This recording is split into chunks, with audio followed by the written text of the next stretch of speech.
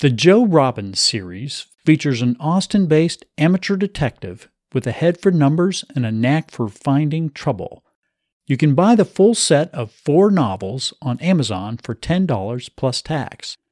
To find the novels, type the Joe Robbins series into the Amazon search bar.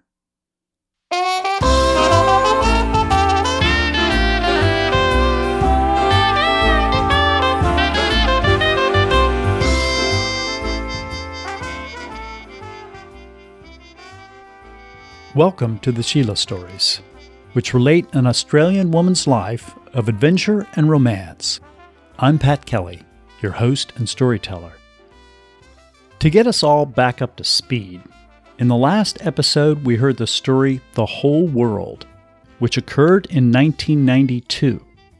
At the end of the story, the narrator Thomas revealed to his daughters Natalie and April that Sheila was in fact a real person their deceased mother had known when she was young.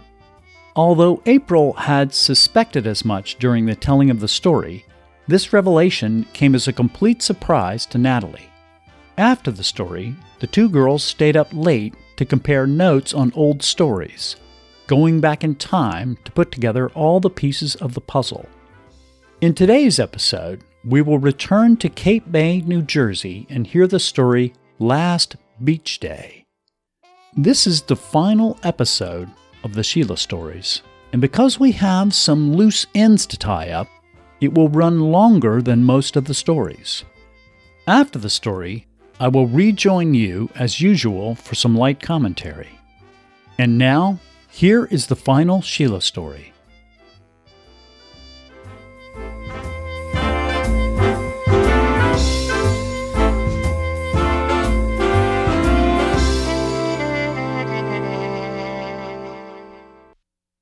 Last Beach Day.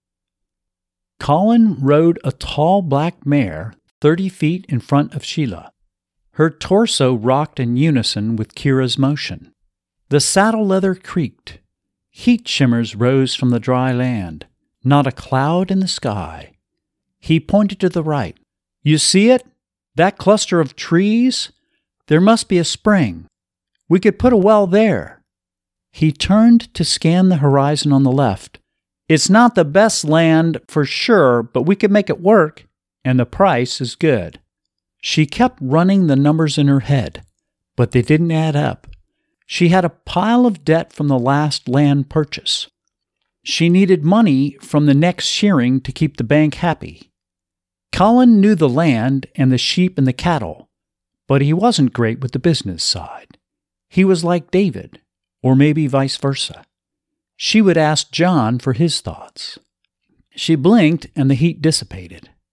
Wearing a powder blue dress, she walked around the edge of the dance floor to where Colin chatted with the rancher. What was his name? Stuart Cunningham? Yes. Couples waltzed, the men twirling the women in perfect steps. The music approached the end of the number. She tapped Colin on the shoulder. "Are you going to talk cattle all night or ask me to dance?" Stuart Cunningham raised his eyebrows. He scanned her from toes to face and then said, "I don't think that was a question." He shook Colin's hand and left. They danced for a long time, and all the while Colin whispered in her ear. He told her she was beautiful and he loved her very much. They grew thirsty and went to the punch bowl. Colin handed her a glass, but it was lemonade. They sat at the white wicker table at the edge of the valley. A hawk glided high above them, searching for a meal. She set her cup down. "That's the best lemonade I've ever tasted," he said. A breeze blew against her face, but not that of the valley. The air smelled of the ocean, but not like Manly Beach. It was freshened by thick green leaves. Cape May. She woke up, blinked, and turned to see the maple tree through the open window. The dream had come to her many times with slight variations. She and Colin first rode horses on one of the properties. Then they danced, and they finished by sitting at the white wicker table next to the dream house she never built. What did the dream mean? Did another world wait for her, A better world? It made little sense to ponder the questions. She'd asked them many times, but never received an answer. The covers were pulled to her chest. She reached to the other side of the bed, but it was empty, and she sighed. Oh, what she would give to feel Neil beside her one more time. He had passed away 3 years earlier, but she still longed for his touch. In the night, she dreamed of Colin, but in the day, she thought of Neil. They had been together for such a long time, a wonderful marriage, filled with kids and grandkids and accomplishments. He never complained, not even at the end, after the illness had worn him down to nothing. On his deathbed, he had whispered, 46 years with the woman of my dreams. What man could ask for more? She leaned up, and a sharp pain shot from the back of her shoulder clear to the base of her spine. Ouch! She lay down again. The physical therapist had told her to roll from the bed to keep the pain at bay. Damn therapist, she said to no one. They can't cure the problem, so they give you exercises that cause more pain. But she rolled to the right, swung her legs off the bed, and used their weight to lever herself into a sitting position. Her ankles hurt, and her wrists hurt, and her left knee hurt. And the wrinkles were everywhere. Life seemed hardly worth living anymore. No, what a stupid notion. There was always something else to do, something to look forward to. And then she remembered.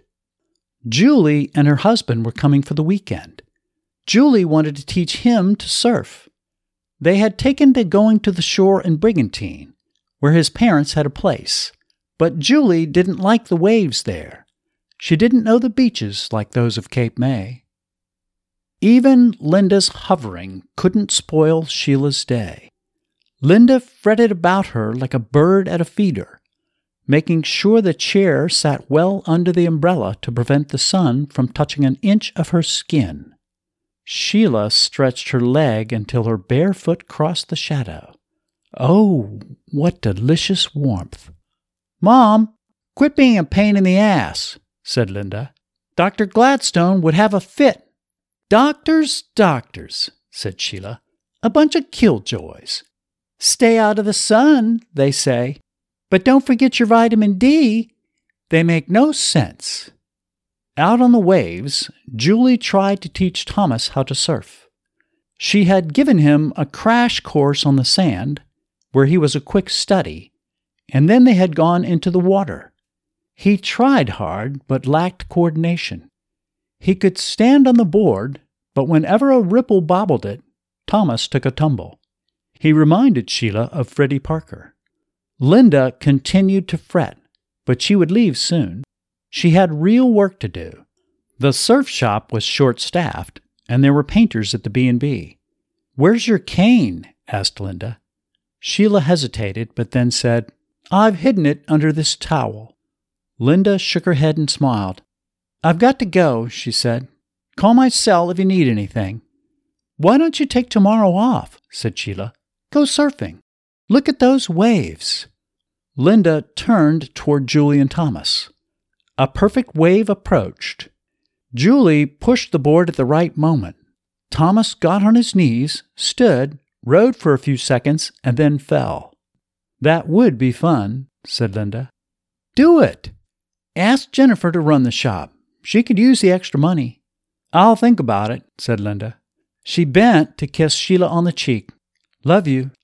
Love you. Linda trotted from the beach, and Sheila shifted her chair closer to the edge of the shadow. She lifted the cover up and pushed her legs into the sun. Not bad-looking legs for 88. Her skin was still smooth there, and her feet long and narrow, not bloated like some women her age, but underneath the rest of the robe, she was a wrinkled mess. She recalled the stares young men gave her on the beaches of Sydney, and the longing in the soldiers' eyes in the dance halls during World War II. Later, in her 30s and one of the only surfers on the Jersey shore, the men had studied her every move. These thoughts warmed her heart like the sun warmed her feet. Julie jogged toward her, leaving Thomas behind to practice. She was as pretty as ever, with toned muscles and shiny hair. Sheila envied her tanned skin.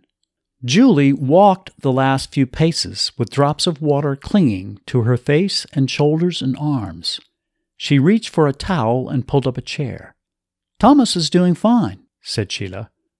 Julie laughed. "He's trying. It was my idea. He'd just as soon sit on the beach and read." She watched her husband with sparkling eyes, her face beaming, then turned to Sheila. "Do you remember how I said I would surf the world?" "Yes. I wanted to surf in California and Hawaii and South America." Sheila nodded. As a girl, Julie always had big dreams. Dreams would take a person a long way. "It doesn't look like I'll make it," said Julie, "at least not in the short term." "Why ever not?" "I'm pregnant." Oh. Her pregnancy didn't show yet. To be married and expecting at the age of 25 seemed like rushing. But then Julie had always hurried life, eager to try the next thing, to take on the next challenge. Raising a child certainly qualified as a challenge. "Congratulations! I'm happy for you."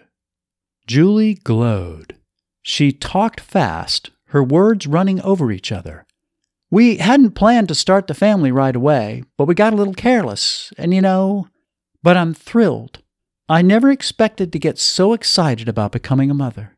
Her joy was infectious, and Sheila's face pulled into a smile. She took a deep breath and grasped Julie's arm. "I can't wait to see your baby. You must bring her here to Cape May so I can play with her on the beach." "How do you know I'll have a girl?" Sheila chuckled. "I don't know, but I can feel it. I'm positive."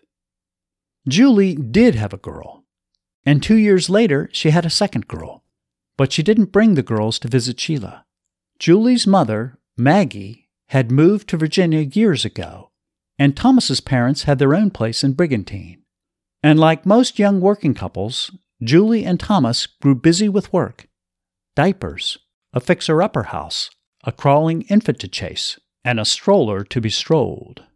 Sheila was busy too, with grandchildren and great-grandchildren, all of them with birthdays requiring gifts and cards. 4 years passed before Julie and Thomas returned to Cape May, and when they did come, they left the children in Brigantine. When Julie called about the trip beforehand, she said she and Thomas craved a day and a night away from the children. "Is that okay?" Julie had said on the phone. "Of course," said Sheila. "Every couple needs time for themselves." But Sheila was disappointed. She wanted to hold the little girls, to see them smile and hear them laugh with delight when Julie dipped their feet in the ocean. Nevertheless, on the appointed day, she waited on the porch for Julie to arrive, her heart beating irregularly, as it did nowadays whenever she became excited. They drove up in a dark blue Honda. Sheila rocked forward, took a moment to steady her legs, and then pushed up with both hands. At the age of 92, standing was no small feat. She swayed and touched the walker for support, but then she stood tall. Julie bounded up the steps to give her a hug, her smile so big her face could hardly hold it. She felt young and energetic, but her eyes welled with tears. With a wipe of her hand, she turned to look for Thomas. He wheeled an overnight bag toward the porch. "What room are we in?" said Julie. "Linda has you in number 4, second floor on the right. You're a long way from me, so make as much noise as you like." Julie laughed at that comment. Thomas struggled up the stairs with the roller bag in hand. He stumbled on the last step and nearly fell. He gave Sheila a soft hug. His hands shook as if from tension, and his eyes lacked any sign of joy. Dark circles spoke of a recent lack of sleep. Were they having problems with their marriage? They didn't act like a young couple in love.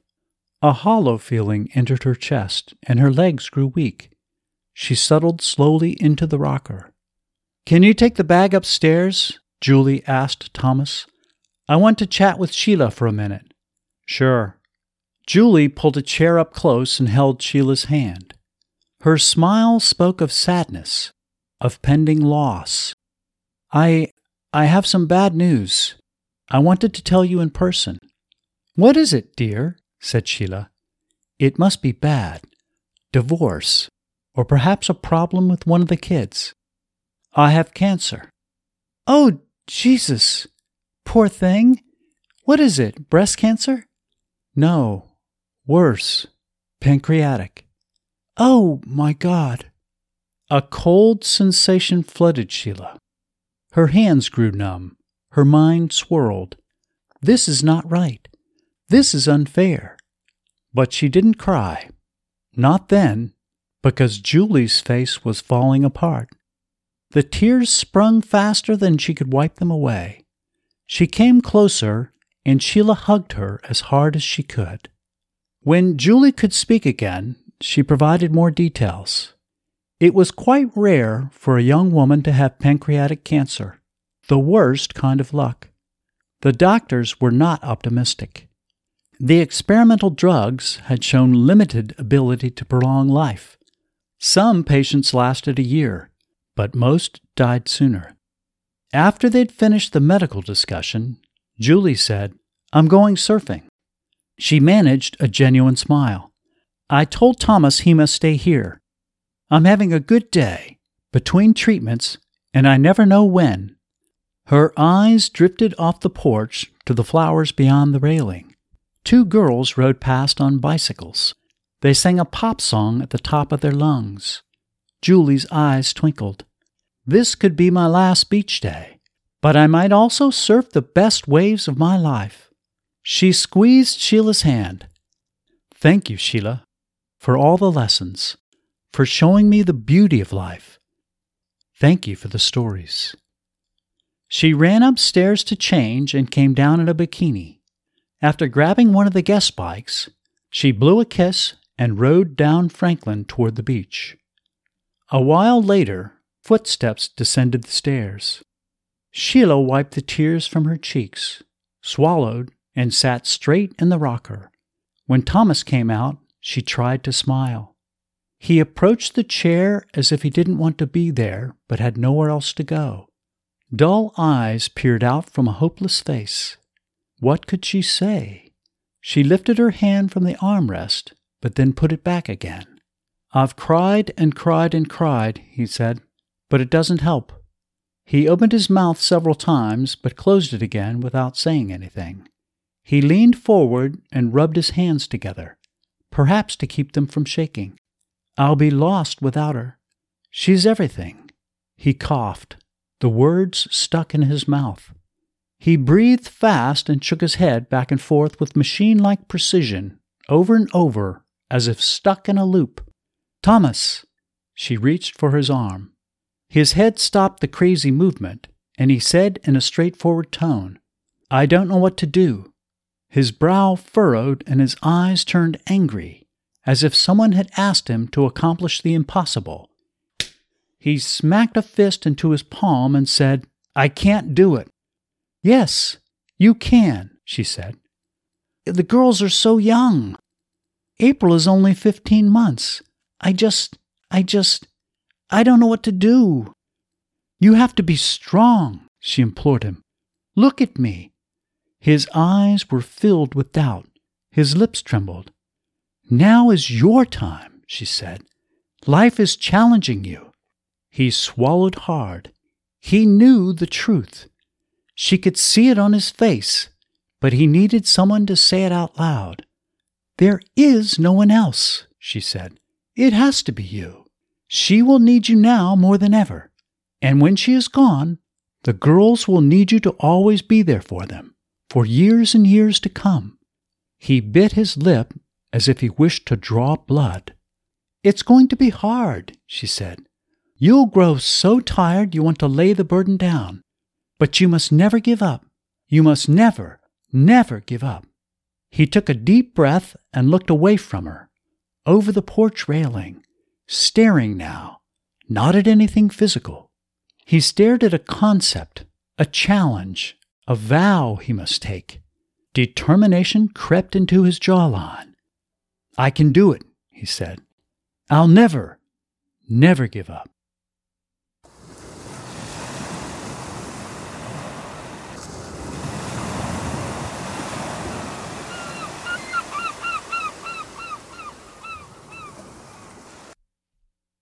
I blow my nose in a handkerchief.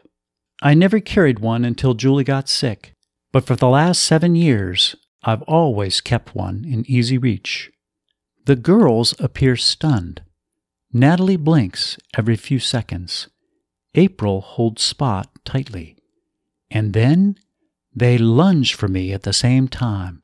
"You did it, Daddy," says Natalie.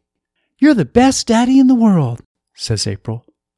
We're in a group hug, swaying on top of April's bed. Chris comforts me with tender eyes. I reach to pull her into the cluster. This is the happiest moment of my life. A few minutes later, the girls begin to ask questions. Did Julie's dreams come true? Did she surf in Hawaii and South America? Yes. Did she go on a photo safari in Africa? No. At some point, they switch gears and ask about Sheila. They're curious. What happened to the anti-war protest? I don't know. How many grandchildren did she have? I don't know. Who runs the B&B now? Did she ever see Tom and Hazel again? I don't know. I don't know any more stories. That's the last one. They grow quiet as the realization slowly settles. The stories are over. We can revisit them as much as we please, but there is no new material, no more adventures, no more romance. Natalie shakes her head in frustration. But it's a story without an ending. How does Sheila die? Surely you can tell us that story. She's right. I have the answer, but it's not a story. I never said she died, I say. Wonder slips onto their faces. Dare they dream it? Sheila was born in October of 1916, a century ago. No one lives for that long. Yes, I say, Sheila is alive. She still lives in the B&B on Cape May. I saw her 4 weeks ago.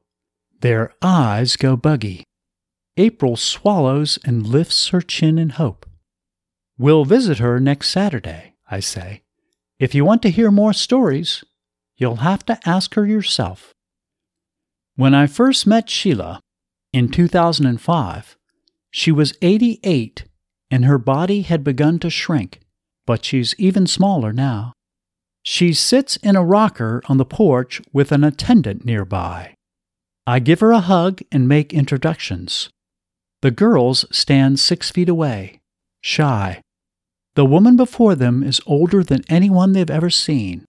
How different she must look from the young woman in the stories. So wrinkled, her hair gray, her hands shaky. She leans forward and lifts her arms. Don't stand petrified, girls. Give me a hug. They run to her, and after the hug, they stand on either side of her, as close as they can get. She has an arm around each girl. Natalie, she says, you have your mother's complexion. In April, you have her hair. But you both have her face. Just beautiful. Both of you. Sheila wants to know everything. How was the drive? Do they like the beach? Oh, yes, Brigantine's nice. You're right. We do have taller trees here. Did you bring your bathing suits? Oh, good. We've got boogie boards, umbrellas, and all the rest of the gear. Let's get ready to go. Sheila organizes the schedule. She will meet us at the promenade in 30 minutes. We quickly change into beach attire and then ride bikes to the ocean. The girls recognize the streets: Franklin, Kearny, and Jefferson. Puffy clouds sit motionless in the sky. The tall hardwoods give way to small fir trees and mimosas with fluffy pink flowers. The breeze carries a hint of salt air. Kids play tag in a side yard. A baby cries. We meet Sheila at a handicapped parking spot where Stockton Place meets Beach Avenue. The attendant helps her into a wheelchair, and I push her up the ramp to the promenade. She points to a narrow alley between oceanfront shops. Take me over there. We can watch the girls from the deck. Chris and Natalie and April carry towels and an umbrella across the sand. They stop, but instead of setting up camp, they throw their towels down and run into the surf. Even Chris. Chris sure fills that bikini nicely, says Sheila. I'm thinking the same thing. It's the first time I've seen her in a bathing suit. We'll have to go more often. But of course, I don't say anything like that to Sheila. Is she as nice as she is pretty? Asks Sheila. Even more so, I say, if that's possible. Do you think you two might marry? Sheila asks straight questions. I guess she figures at her age she has little time to waste. I'd consider myself lucky, I say, but it's too early to know. The girls would certainly welcome it. They love Chris. They love you, says Sheila. She studies me. I get the impression she has watched me while I was watching the girls. 1,000 wrinkles cover her face, but her eyes are crystal clear. She says, They love you because you're a wonderful father. Thank you. A shaky hand reaches to grab one of mine. I'm happy for you, she says. I take a step to be by her side. I've been thinking about this moment since I looked at Julie's picture this morning. Not long ago, I moved it from my bedside to the bureau. I have to ask you a question, I say. I'm still standing and she's hunched. You're miles above me, she says. Grab one of those chairs. She points at 2 plastic chairs positioned against the wall of one of the nearby buildings. Workers might use the chairs for smoke breaks. In a few seconds, my eyes are level with hers. That's better, she says. Let's hear the question. Do you still think of Colin? After all these years, after being married to Jesse and Neil, do you still love him? She leans back and her gaze travels across the sea, as if out there she can see her past. You'll never forget Julie, she says, and you'll never stop loving her, no matter what you do. She takes a deep breath and appears younger. Her eyes open wide. A trace of red shines in her hair. I think of Colin every day, and I dream about him. I've loved Neil for 60 years, but I never stopped loving Colin. Mischief sparkles in her eyes. And to tell you the truth, I still love Jesse. My head pulls back. Do you really? Did you know that codger is still alive? She says. No. Yes. He lives in Beverly Hills. He's 101 years old, and he blogs. He what? He's a blogger. Writes about Hollywood and the Golden Age, stuff like that. No kidding. I sent him a friend request on social media. He wants me to come out. Rehash old times. That bastard. I still love him, though. I shake my head. Jesse is a good man. His first novel, and some of the films he wrote, they touched people. He wasn't ready to settle when he met me, but he was married to his third wife for over 40 years, and I'm sure he loved her until the day she died. Her eyes turn back to the beach. I can't imagine my life without Neil, my children and grandchildren, or Jesse, but I love Colin as much as ever. He was my first true love, my soulmate.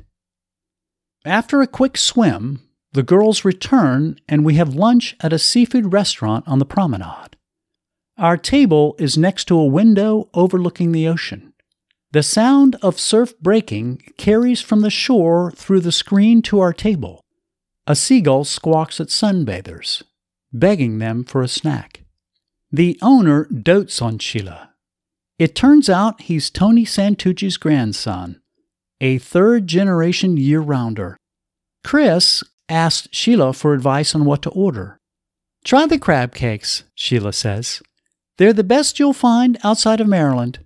It's true, unfortunately, Maryland has the best blue crab, but New Jersey has the best scallops, so it balances out in the end. Natalie and April sit on either side of Sheila. They have grown comfortable and begin to ask her questions about Julie. They want stories. "Tell us something about Mommy when she was a kid," says April. "A funny story," says Natalie.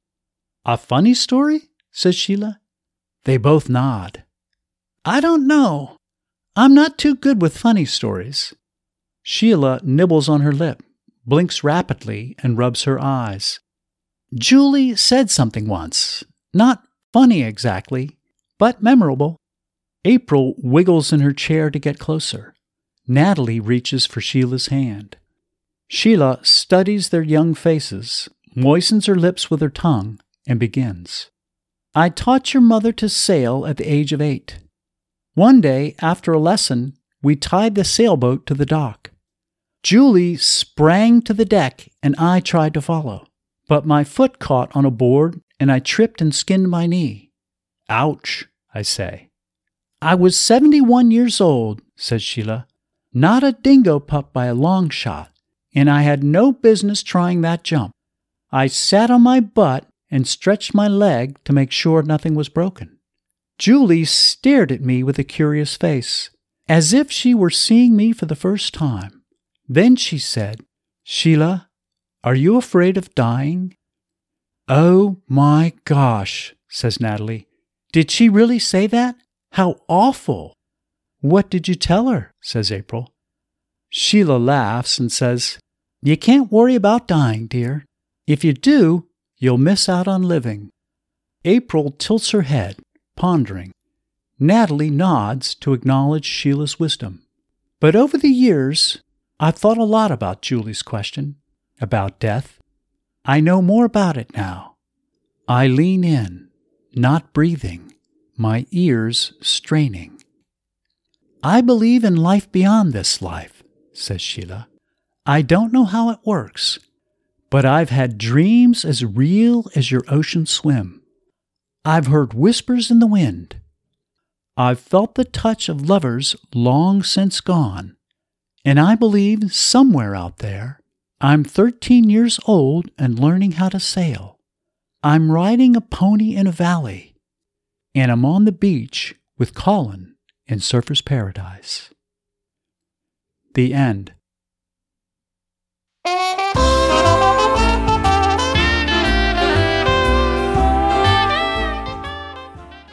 Okay, that's the end of the story, Last Beach Day, and it's the end of the series. First, I want to thank all of you for listening to the Sheila stories. I hope you've enjoyed them as much as I did when I first heard them from my second cousin, Thomas Kelly IV. As I mentioned in the very first episode, I heard the early stories from Thomas after having dinner one night at his house in the summer of 2017. We sat on his front porch as the sun set into the hardwoods. I heard the remainder of the stories on a long weekend at his family's beach cottage in Brigantine. The stories impressed me so much that I asked Thomas's permission to publish them in book form. I chose to write them in a way that reconstructed the context in which he told the stories to his daughters Natalie and April. Now, I'll let you in on a little secret. I don't know for sure whether Sheila is a real person or a fictional character created by Thomas. I have never gone to Cape May to try to find Sheila. I have never searched for a bed and breakfast on Franklin Street to see if an old woman is sitting on the porch in a wheelchair watching kids ride by on their bicycles. I do know that Thomas's first wife was named Julie, and that she died of cancer when their daughters were very young. And I know that Thomas first met his new wife Chris when she rented out the garage apartment at his house. To me, in my heart and soul, Sheila will always be real. I hope the Sheila stories will continue to entertain readers of all ages, particularly young girls. Sheila lived a life of adventure and romance that sets a fine example for all of us. Life can be difficult at times, sad, stressful, but we must never give up. We can take one more step. To paraphrase one of Thomas's lines, Sheila would never give up on the future. Well, my friends, as I said in the last episode, we've come a long way in the series, all the way from Queensland in 1935 to the present. I have enjoyed the journey, and I hope you have as well. If so, please share the Sheila stories with your friends and family. If you know a young girl who could use a guiding light, a story with a mix of adventure and romance, buy her a copy of the Sheila stories on Amazon. As for me, I'll go back to writing novels with the goal of entertaining readers. You can always find my work on Amazon. There are several authors by the name of Patrick Kelly, so it's easier to find me by typing the Joe Robbins series into the search bar. That's Robbins with 2 B's. To keep in touch, follow me on Facebook at Patrick Kelly Writer, or come to my website at patrickkellystories.com. I wish for you an adventurous and romantic 2020. As always, on today's episode, we had music by Cinemedia and sound effects by Noise Creations and Zapsplat.com. Thank you, friends. Bye now.